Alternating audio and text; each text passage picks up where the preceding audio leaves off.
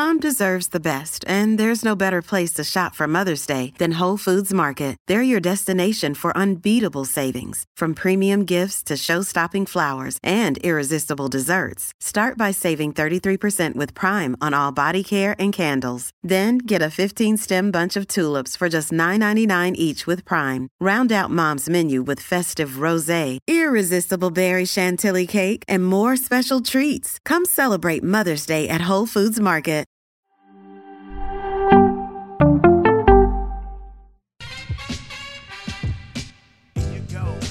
Here you go.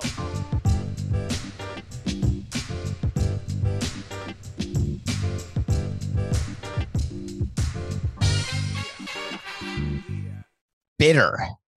Nothing personal word of the day. Today is Tuesday, June 29th, 2021. The word of the day is bitter. I don't really like that word. I mean, I guess it has to do with alcohol, so that is interesting. Bitter. Bitter to me is when somebody has done something, they feel as though they're not getting the right attention, the right credit. So they're bitter, they're angry, they're upset. They feel like they've been wronged. And then they feel part two of being bitter. Bitter squared is when you feel you've been wronged so much, so often that you go full scorched earth. Many years ago, there was a top 50 player who's in the NBA, been part of this show a few times. Scottie Pippen, he's on the tour right now. So I think once George Clooney sold his tequila that he did with Cindy Crawford's husband that sold for $27,000 billion. Everyone's got their own alcohol now. It's a thing. It's like when people did a perfume. Remember when we reviewed Halston and he came up with a perfume and someone helped him with all the things that he liked to smell and how does this smell? Whatever. Scottie Pippen has a new bourbon. It's called Digits. So he's on the tour. He's doing media. And there's one small issue when you're doing media. There's really one rule, right? Don't do media when you have imbibed your own product. I don't want to say Scottie Pippen was drunk when he did media, but I do have to discuss what he said because it is a major accusation toward arguably the greatest coach in NBA history. There are people who say Red Auerbach could be the greatest coach. I think Red Holzman is the greatest coach, of course, the coach of my Knicks, the 2 World Series champions. It could be Pat Riley. He almost got a championship for the Knicks and certainly won it with the Heat and with the Lakers. But Phil Jackson, you could say he had great players, but he's gotten it done. So Scottie Pippen goes on a show yesterday, and he's being asked questions about a statement he made. And I want to take you back to that game in 1994. Michael Jordan had retired, forced to retire. He spent that year away, played baseball. And in 1994, Scottie Pippen led the Bulls to a playoff series against the Knicks. The Knicks ended up finally beating the Bulls, going to the finals and losing to the Rockets. John Starks shot 2 for 18. Don't bring this up again. I don't want to think about it. But in one of the games between the Bulls and the Knicks, there was a last-second shot, and Scottie Pippen famously refused to go in the game because his role in the last-second shot was to be the inbounds passer, and the play was called for Tony Kukoc. And Scottie Pippen, the leader of the team, a potential MVP candidate that year, he literally sat on the bench. He didn't participate in the huddle, and he did not go in. Phil Jackson saw he wasn't going in the game, put someone else in the game. Kukoc gets the last shot. Scottie Pippen goes on the air yesterday and says that the play call that Phil Jackson made was racially motivated and that Phil Jackson is a racist. And the reason that he called the play for Tony Kukoc is that Tony Kukoc is white. And Scottie Pippen said, I was the best player on the team. It was my team. It had always been Jordan's team. And he just sounded so bitter while he was saying it. This has been Jordan's team, but it was finally my turn. And then it was my moment. And he gave the ball to Tony Kukoc. And Dan Patrick, this was on his show, he didn't stop. He dug in a little more to Scottie and said, are you saying that Phil Jackson called a play for Tony Kukoc because of his color? And Scottie Pippen said, I'm just telling you that if you're going to say racial overtones are involved, I'm going to agree. And then it was brought up, what about the final shot when the Bulls won the world championship, and it was Steve Kerr. And there was a whole play called that was for Steve Kerr to hit the game-winning shot, the current coach of the Warriors. For those of you who don't know, he used to be a player for the Bulls, and he actually won a title, several titles, but he had a game-winning shot. And there's a famous soundbite of Michael Jordan inside the huddle as they're calling the final play of that series. And Michael Jordan says to Steve Kerr, "Be ready." And so Dan Patrick said, "Hey, Scotty, that doesn't seem racist," when he called a play for Michael Jordan. But Michael Jordan said, "Hey, Steve, you be ready just in case." And Scottie Pippen said, "You don't get it. The cameras were on. Everything was being done by Michael Jordan, for Michael Jordan, about Michael Jordan, and all of the documentaries he was working on, Come Fly Away with Me or whatever it was." And all I kept thinking while watching this interview with Scottie Pippen is what happened to cause this bitterness. It was obvious that Michael Jordan is the greatest player in NBA history, and Scottie Pippen was his Robin. And what can tear down a team is when Robin thinks he's Batman, or when the accomplice thinks he's the star, or when the second banana thinks that he deserves to be the number one. And then when you're the number one, you realize you're not a number one. You're really the best number two, which makes you still a great player, still one of the best players in NBA history, but a clear number two when you're playing with the best player in NBA history. Scottie Pippen got paid. Scottie Pippen had a Hall of Fame career. What makes him so bitter? And it got me thinking about players I've come across and why and what causes them to feel the things they feel. And it occurred to me, it's not about money. It's not about fame. It's about appreciation for what you believe is your role as an individual athlete on a team sport. And the psychology of it is something that managers have to deal with, presidents, GMs, owners. The fragility of players would shock you. These are people who have been told they are the best their whole lives. They've been the best their whole lives on the court. We remember what we always say. If your son or daughter is not the best on his or her team, every team they've ever played on, they're not going to be professional athletes. So stop asking me or anyone else you know whether or not your kid's going to be that good. They've got to be the best everywhere. And then there's only a small chance they'll make it. So to be the best when you're a professional athlete, it means that you've been catered to. It means that you've got a talent that is out of this world. But with that comes a level of ego, a level of desire, a level of jealousy, a level of insecurity that doesn't get talked about a lot. And so when we're dealing with players, we have to learn, which is why we have a team of psychologists and why we deal with this more than I'd like to admit, is how to deal with the fragility of egos. Because when you've got a locker room, whether it's a basketball team or a baseball team, you have no choice but to build that chemistry, because winning doesn't bring chemistry. That's absolutely guaranteed, no matter what people will tell you, like about our 2003 team, bad chemistry. When we started winning, all of a sudden it was good chemistry. Forget it. Chemistry is something that you need 9 out of 10 times. There's always exceptions, but 9 out of 10 times, chemistry is what you need along with talent in order for there to be winning. And a coach's job is to make sure that the chemistry in the clubhouse, that people are not just getting along off the court, because that doesn't matter, but that they're getting along on the court. How many times do we see, wow, Luka's not passing to Porzingis, the Mavericks are in trouble. Jordan's not involving Pippen, the Bulls are in trouble. I don't think the latter happened, but that's an example. So Scottie Pippen does this interview, and what I was thinking is the bitterness of him is obvious. Do we have an obligation as a member of the media? And I never used to think about it like this because I was never in the media. I was always in the front office. If I'm doing an interview and I see that the person I'm interviewing is not of sound mind or is saying things that are so not just perplexing, but out of this world outrageous, do I have a job to stop it? Do I have to say to the person I'm interviewing, are you aware that what you are saying is going to create the following ramifications? And the answer is no. It is the responsibility of the interviewee to pay attention to what he, she, or they are saying. It is the responsibility of the interviewer to get the interviewee to say something that he or she does not want to say. It is the responsibility of the interviewer to get headlines, to get clicks, to get ratings. Dan Patrick's not above that. I'm not above that. Le Batard's not above that. McAfee's not above that. Bryant Gumbel's not above that. Any news interviewer's not above that. Oprah's not above that. You are trying to get people to say things they otherwise wouldn't say, and then you release it and you make a story about it. Scottie Pippen walked into this brick wall on his own.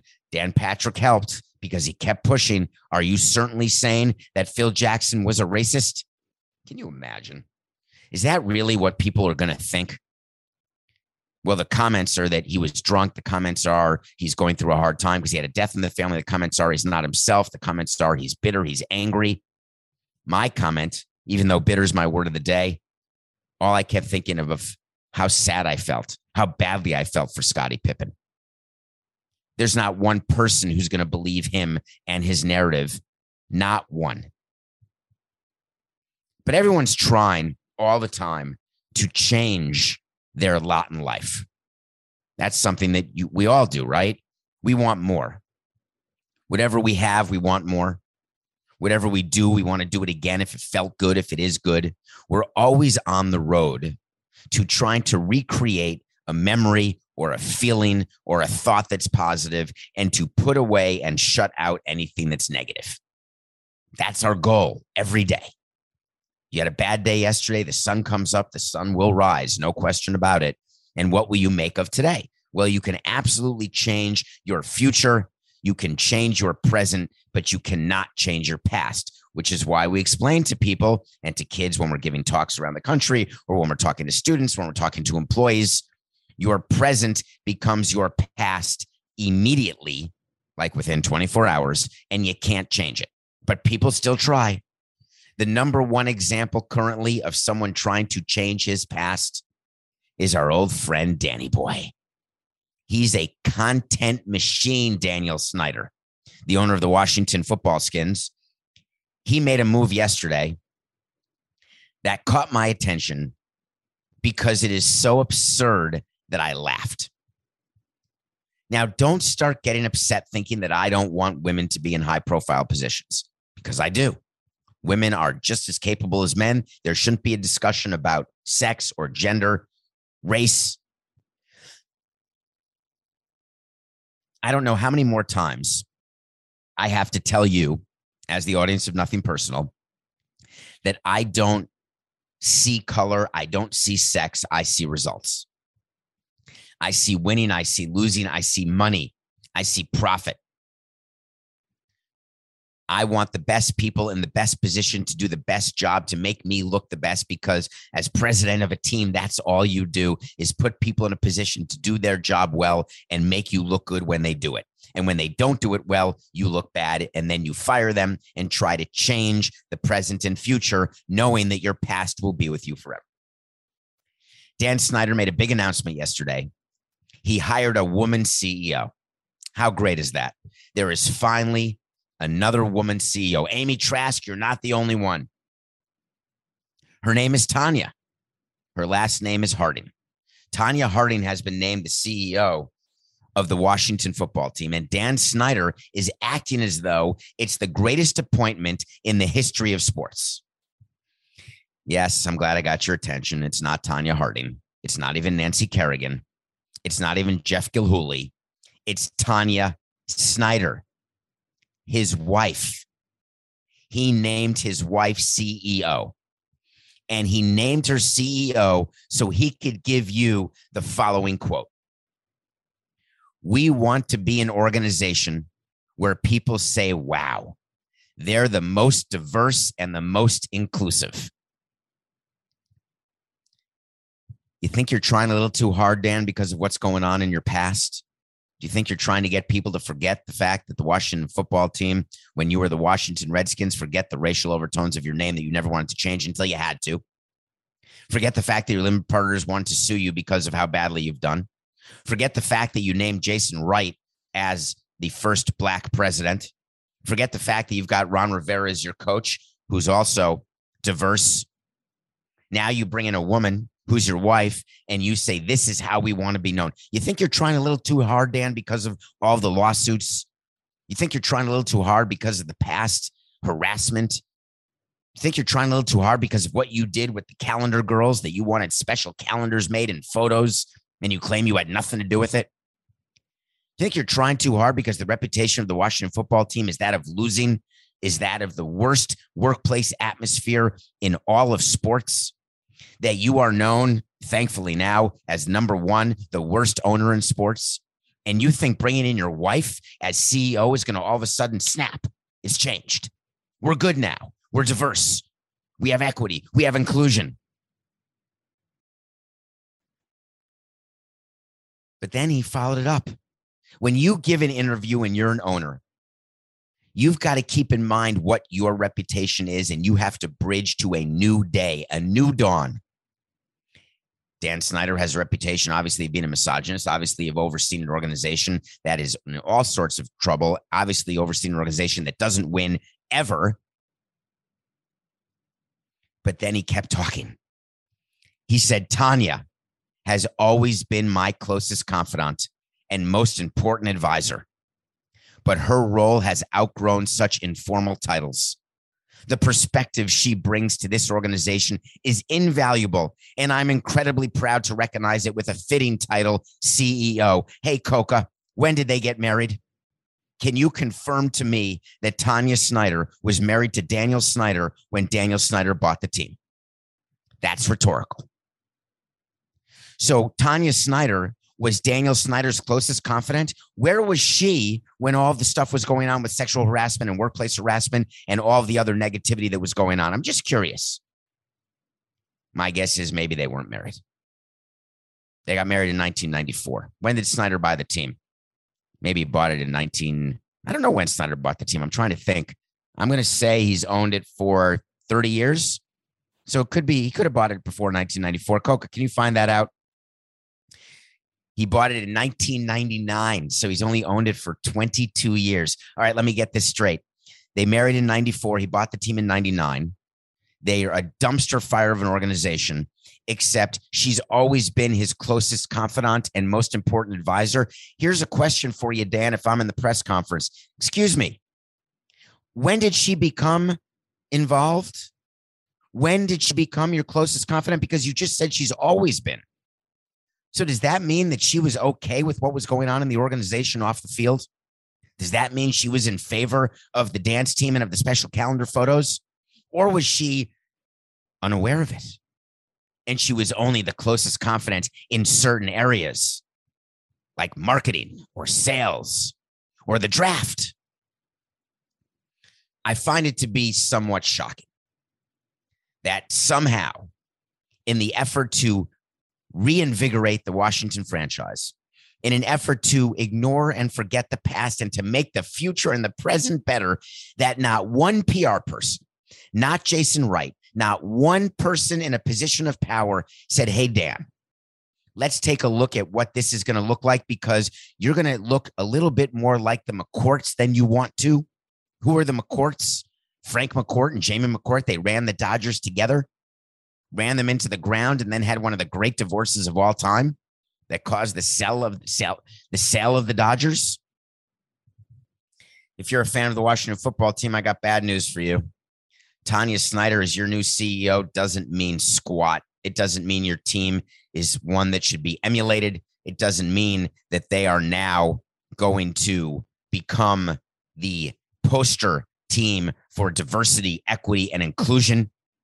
It doesn't mean, as Tanya said, that we need to be involved. We want to be involved. We need to look at the past, close the door, and do things different.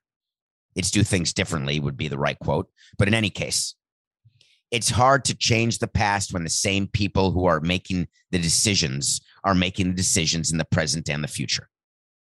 I promise Dan Snyder as an owner is going to be as meddling as he always has been, going to be as involved as he always has been. And everything else that he has done, including naming his own wife CEO, say it with me, folks, it's eyewash. It's nothing but eyewash. I used to specialize in eyewash. I used to love eyewash.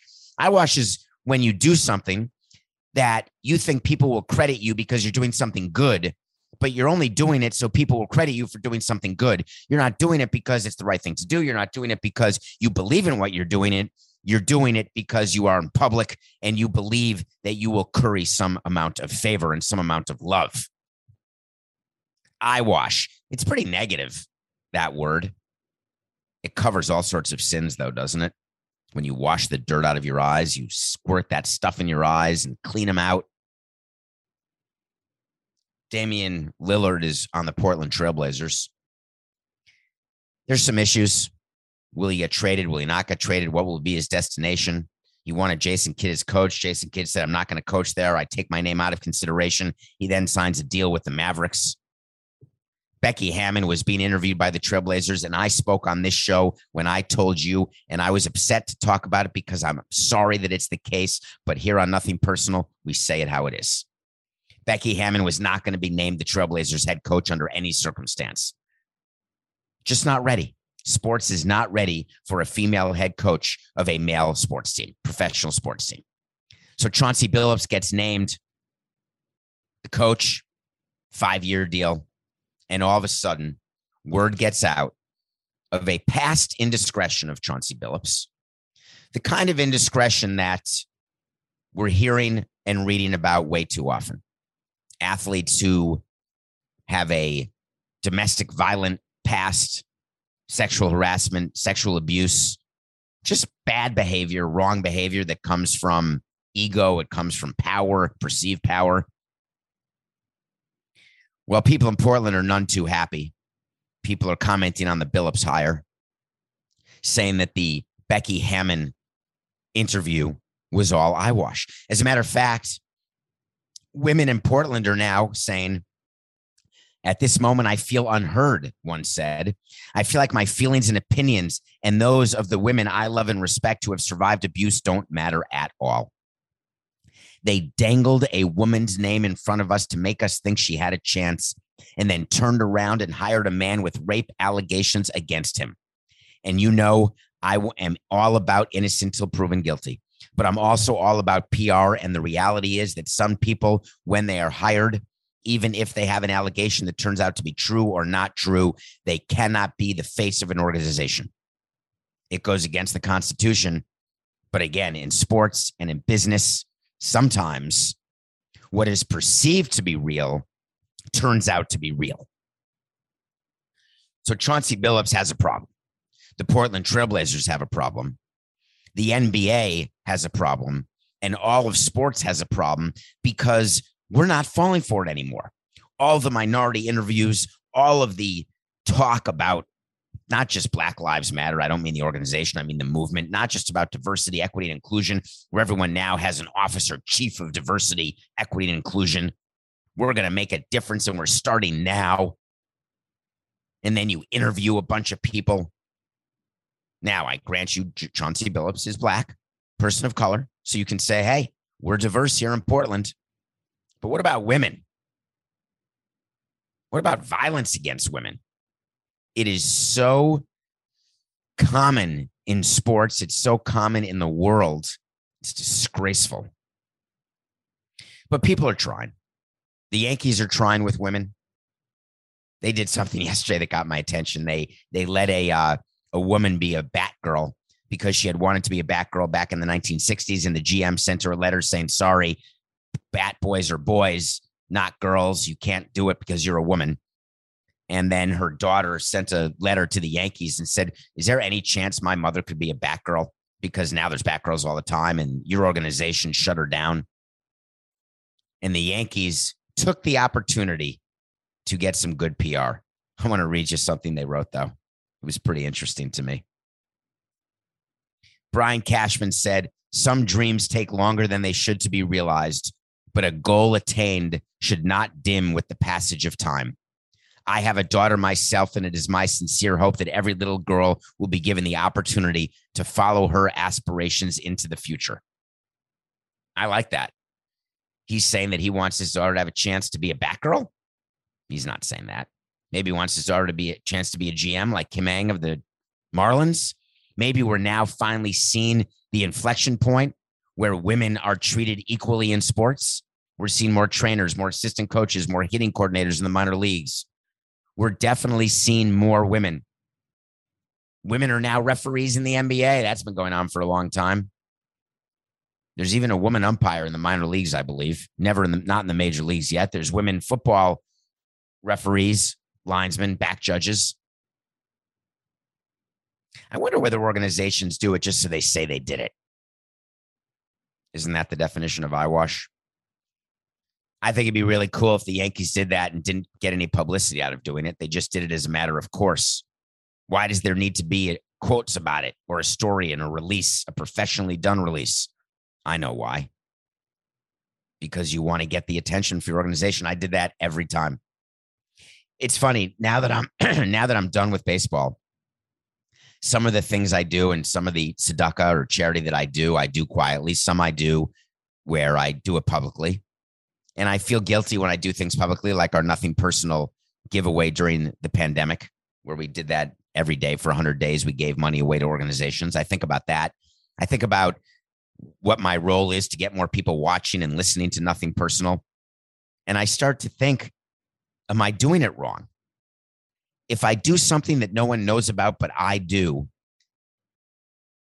that actually helps the person I'm doing it for. It helps me because it makes me feel good, but it doesn't help me professionally unless someone knows. And then they can say, hey, look, Samson's not such a bastard. He may be totally normal. He's actually doing something nice. Let's give him a second chance and let's download, rate, review, and follow Nothing Personal. I admit it. I do it. Everybody does it. They just don't say they do it. We come back. I'm going to review a movie with Susan Sarandon and Kate Winslet that I watched the other day because I'm still watching movies. And then we got to talk about someone in baseball named Kyle Schwarber. You know him in Chicago. You know him in Washington. And the entire world is about to know his name. We will be right back. Hey, it's Ryan Reynolds, and I'm here with Keith, co-star of my upcoming film, If, only in theaters May 17th. Do you want to tell people the big news? All right, I'll do it. Sign up now and you'll get unlimited for $15 a month and 6 months of Paramount Plus Essential Plan on us. MintMobile.com/switch. Upfront payment of $45 equivalent to $15 per month. Unlimited over 40 gigabytes per month. Face lower speeds. Videos at 480p. Active Mint customers by 531.24 get 6 months of Paramount Plus Essential Plan. Auto renews after 6 months. Offer ends May 31st, 2024. Separate Paramount Plus registration required. Terms and conditions apply if rated PG. Another day is here and you're ready for it. What to wear? Check. Breakfast, lunch, and dinner? Check. Planning for what's next and how to save for it? That's where Bank of America can help. For your financial to-dos, Bank of America has experts ready to help get you closer to your goals. Get started at one of our local financial centers or 24/7 in our mobile banking app. Find a location near you at bankofamerica.com/talktous. What would you like the power to do? Mobile banking requires downloading the app and is only available for select devices. Message and data rates may apply. Bank of America N.A., member FDIC. Welcome back to Nothing Personal. My name's David Sampson. You've caught me on a Tuesday. Yes, you have. It's June the 29th. It's 2021. We're almost at July 4th. We're more than halfway done. January, February, March, April, May, June. We are at the end of June, we'll be halfway done with this year. I don't even understand how that happened. The COVID year of 20 seemed to take 10 years to pass. 2021 has taken 10 minutes. It was just New Year's Eve. So on Nothing Personal, you know we do this. We talk about things that are happening that interest me, that interest Coca. Coca and I argue pre-show what to talk about. He puts some topics in, I put some topics in, and what comes out is a 45-minute show for you every day. I think at some point we're going to have to take a week off here, Coca. What do you think of that? I think we're going to do it. I think it's totally okay. I have this feeling, this is my insecurity, having just been in this business for a couple of years on the media side, that if we don't do a show on a particular day, that you guys are going to disappear. The whole audience will disappear. And I'll have to start from scratch when I come back. So that's why I don't take any days off. But at some point, right? I mean, Coca's losing his mind. He's been wearing the same shirt to produce this show for the past 100 episodes. And believe me, he wouldn't know Dove if it hit him in the face. So we watch a movie every day. I watch movies that make me feel good. I watch movies that make me feel bad. I watch movies that I don't know how they're going to make me feel. I watch movies that you suggest to me. I watch movies that I see that are suggested through some algorithm on the streaming services that I'll never understand, but they nail it more times than they don't. I guess I'm pretty obvious that I like drama. I like romantic comedies. I like things that make me laugh, things that make me cry, just generally things that make me feel, because 18 years of baseball made me feel nothing. So I'm trying to get that feeling again. Ooh, that's a Barry Manilow song. Do you guys know who Barry Manilow is? I've been up, down, trying to get that feeling again. Blackbird, not the Beatles song. Blackbird is a great song. It's actually in the movie Across the Universe, sung by Evan Rachel Wood. It's also a Beatles song. But in this case, it's the name of a movie that stars Sam Neill, the guy from Jurassic Park, who doesn't like kids, as the father. He's married to Susan Sarandon, and they've got 2 kids, one played by Kate Winslet. Kate Winslet's husband is Rainn Wilson, who looks familiar to me, but I can't place him where he is, but he's in the movie too. And the movie is fascinating. It's about Jack Kevorkian. Not really him. It's about taking control of your life and ending your life when you have a sickness that you do not believe you can recover from. Susan Sarandon suffers from ALS in this movie, and she brings her family together at their beach house for one final weekend because she's going to end her life the following day. And she's going to end her life because she wants to have control over her life. And ALS, I want to call out right now Boog Shambi. He was a play-by-play guy, radio guy for us with the Marlins when we won the World Series. You may know him from the ESPN, but now he is the play-by-play for the Chicago Cubs, took over for Len Casper. He has raised tons of money for ALS. I want to call out my cousin, Alan Popowitz, who runs the New York chapter of ALS, raising a ton of money for a disease. You may know it as Lou Gehrig's disease. It basically goes from your head to your toes. You lose all ability to eat, breathe, move, and then your body, you just die. It is a horrific, horrific disease that has no cure. And it's fatal 100% of the time. So Susan Sarandon is telling her kids and her husband, that's it. I am choosing today, and I'm going to take a concoction that will put me to sleep, and then it will look like I committed suicide because I don't want my husband to go to jail for killing me because it's against the law wherever they were in California. The reason I'd like you to watch this movie is I want you to have another example of saying that what you would do in a certain situation and then recognizing that you have no idea what you would do in a certain situation until you are in that situation. And people make a living on social media, whether they're have a huge platform or a small platform. We all talk about, hey, if it were me, I'd do this. If it were me, I would have done that. I do that with sports. I don't say I would have done it because I've done it. When you spend 18 years doing it, you get to say, here's what I would do. But I would never opine as to what I would do if I had ALS or my partner or spouse or child had ALS. God forbid on all of it. I don't know what I would do. I haven't been there. The end of a great movie called Alive. Here's a bonus review, Alive, directed by Frank Marshall, about a soccer team that has a plane crash in the Andes, and they end up eating the dead because otherwise they would die. It actually stars, I want to say Josh Hamilton, but that's the baseball player. But for some reason, I think that's an actor's name. It also stars the guy who was in Indian Summer, the good-looking guy with dark hair. I want to say his name is Vincent Spano, but that's not his name. I don't know why that name is in my head. Anyway, it's a movie called Alive, and John Malkovich shows up at the end of Alive, and he talks about he's now a grown-up. The soccer player is played by a young actor, and then it shows 30 years later as an old man who survives. They get, spoiler alert, they finally get rescued, or they seek help, whatever, it doesn't matter. John Malkovich says, people ask me how I could have. Ethan Hawke was in Alive as well. Thank you, Coca. He certainly was. He played Nando, I think. People ask me, would I have done that were I to be in that situation? And John Malkovich says, there is no way to ever know what you would do until you are confronted with that type of desperation.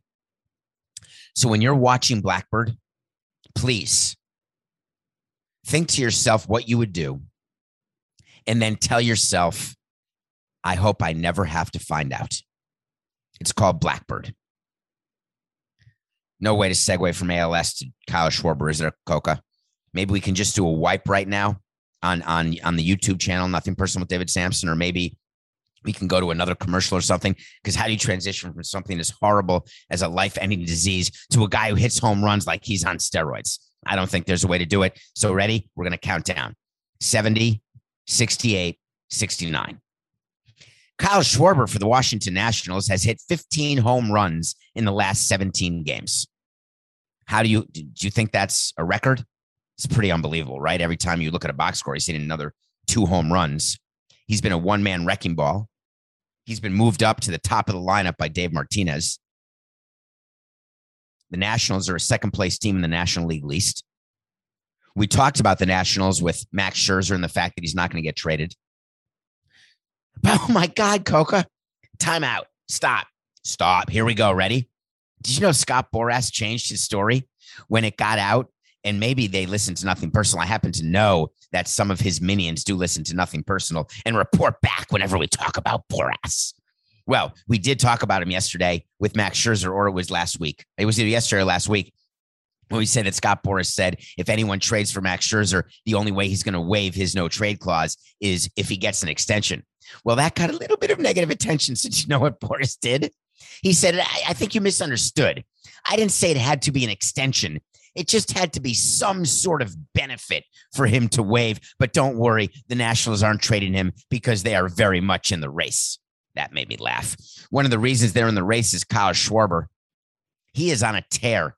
Do you remember Sammy Sosa and Barry Bonds, the steroid guys who were hitting home runs?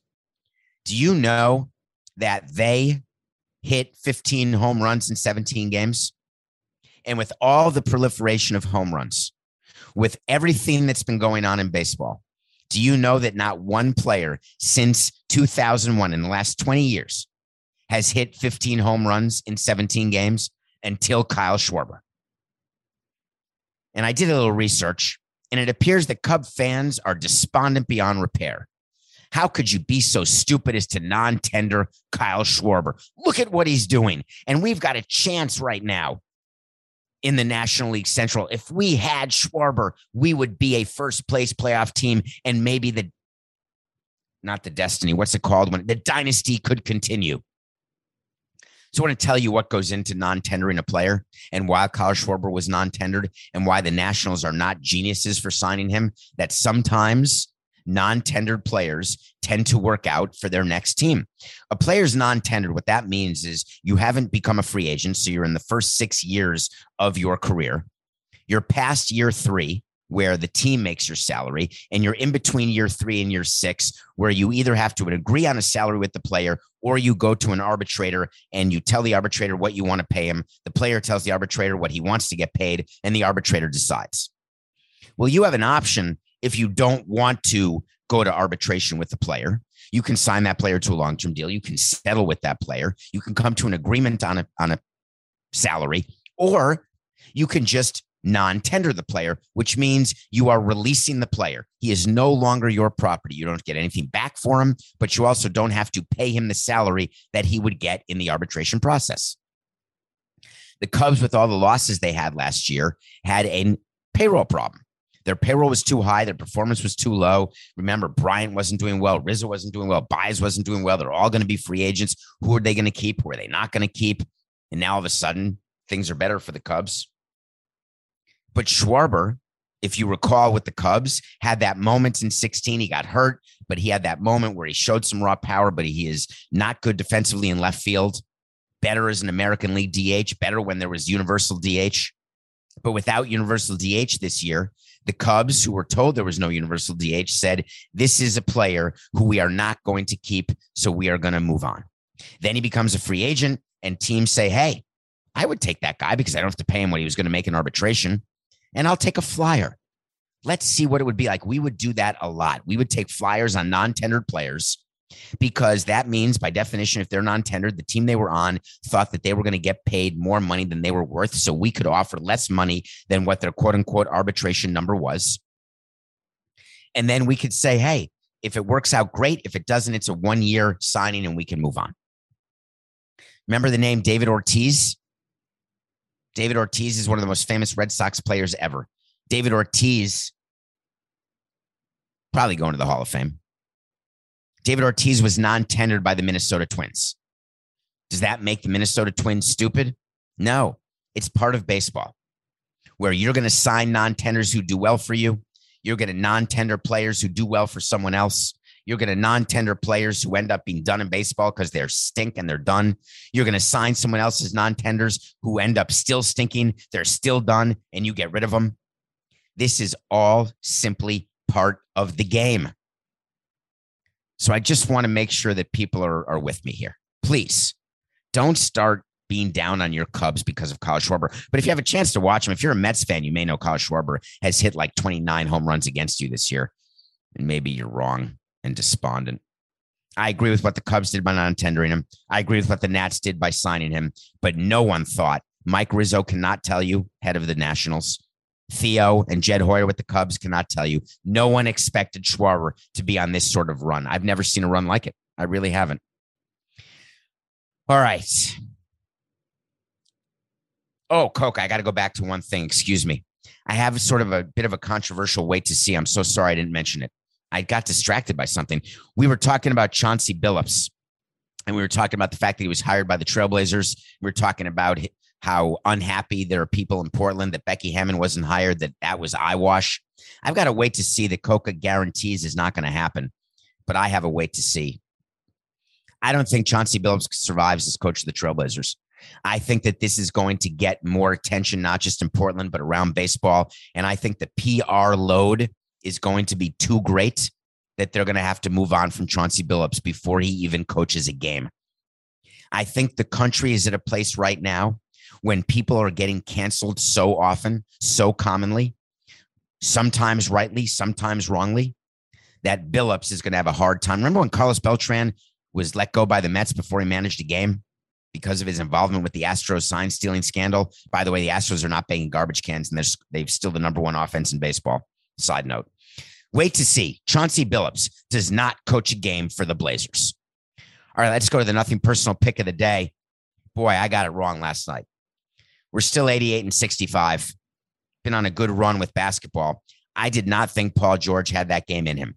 Paul George lit up the Suns, and the Clippers won a game 5 in Phoenix. They get to go home now for a game 6. And when you're down 3-1, the mentality is simple. When we were down 3-1 to the Cubs in 2003, very simple mentality. Just win game 5. Then you get to go home for game 6. In baseball, we were on the road for game 6, but in basketball, you're home for game 6, but it doesn't matter. Just win game 5. And then all the pressure's on the team up 3-2 in game 6, because if they lose game 6 and you tie the series at 3, anything can happen in a game 7. The Phoenix Suns needed to close out the Clippers last night, and they did not, even on their home court. Paul George, who I've criticized roundly as not being a good number 2 to Kawhi Leonard, as not being good enough to bring a championship to Steve Ballmer and the Clippers, I am standing firmly by that. But boy, did he have a game, and I'll give credit where credit's due. God, the Suns just got their ass kicked 88-65. All right, I want to go back to baseball because there's a game that of note. I've told you, you obviously know my history with the Marlins, and some of you think that I am pick against the Marlins all the time, and you think that I don't like the Marlins because of my personal issue with Derek Jeter, who I forgot to wish happy birthday to this weekend. I actually, when he was, I'm going to go to my texts for, I'm doing this right now live while we're on the show. I've been texting Derek Jeter happy birthday for a long time, and I want to just go right now to what the responses have been.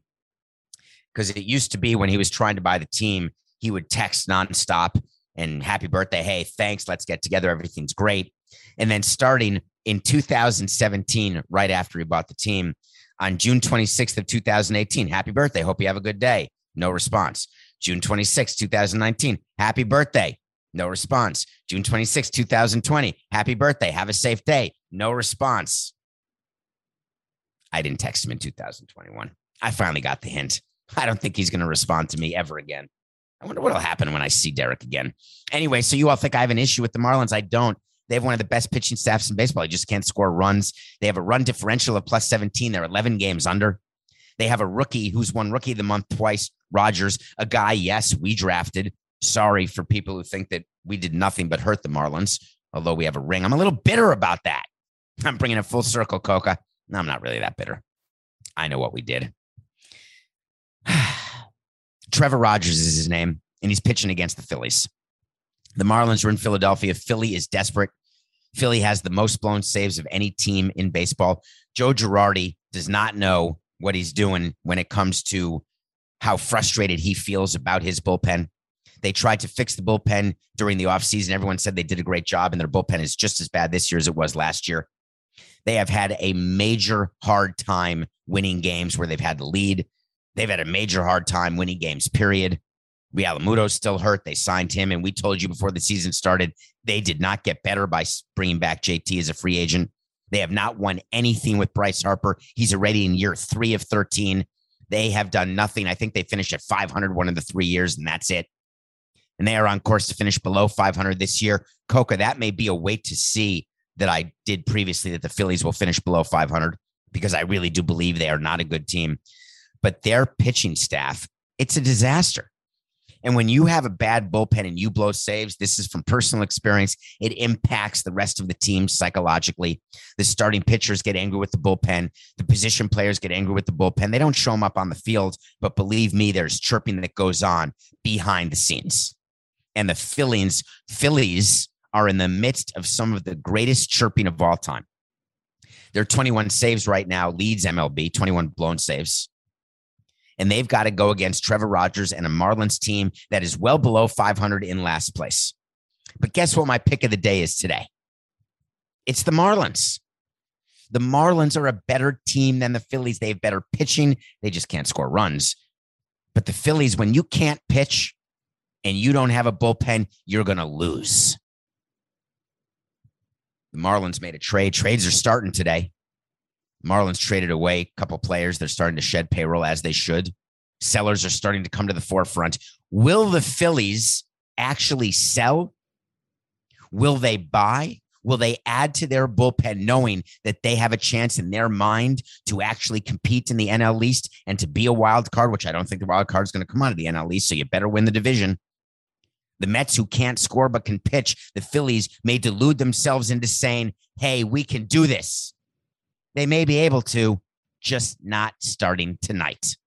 Hey, you better open your wallet, Mr. Middleton, and spend some stupid money, because you need pitching. It's just business. This is nothing personal.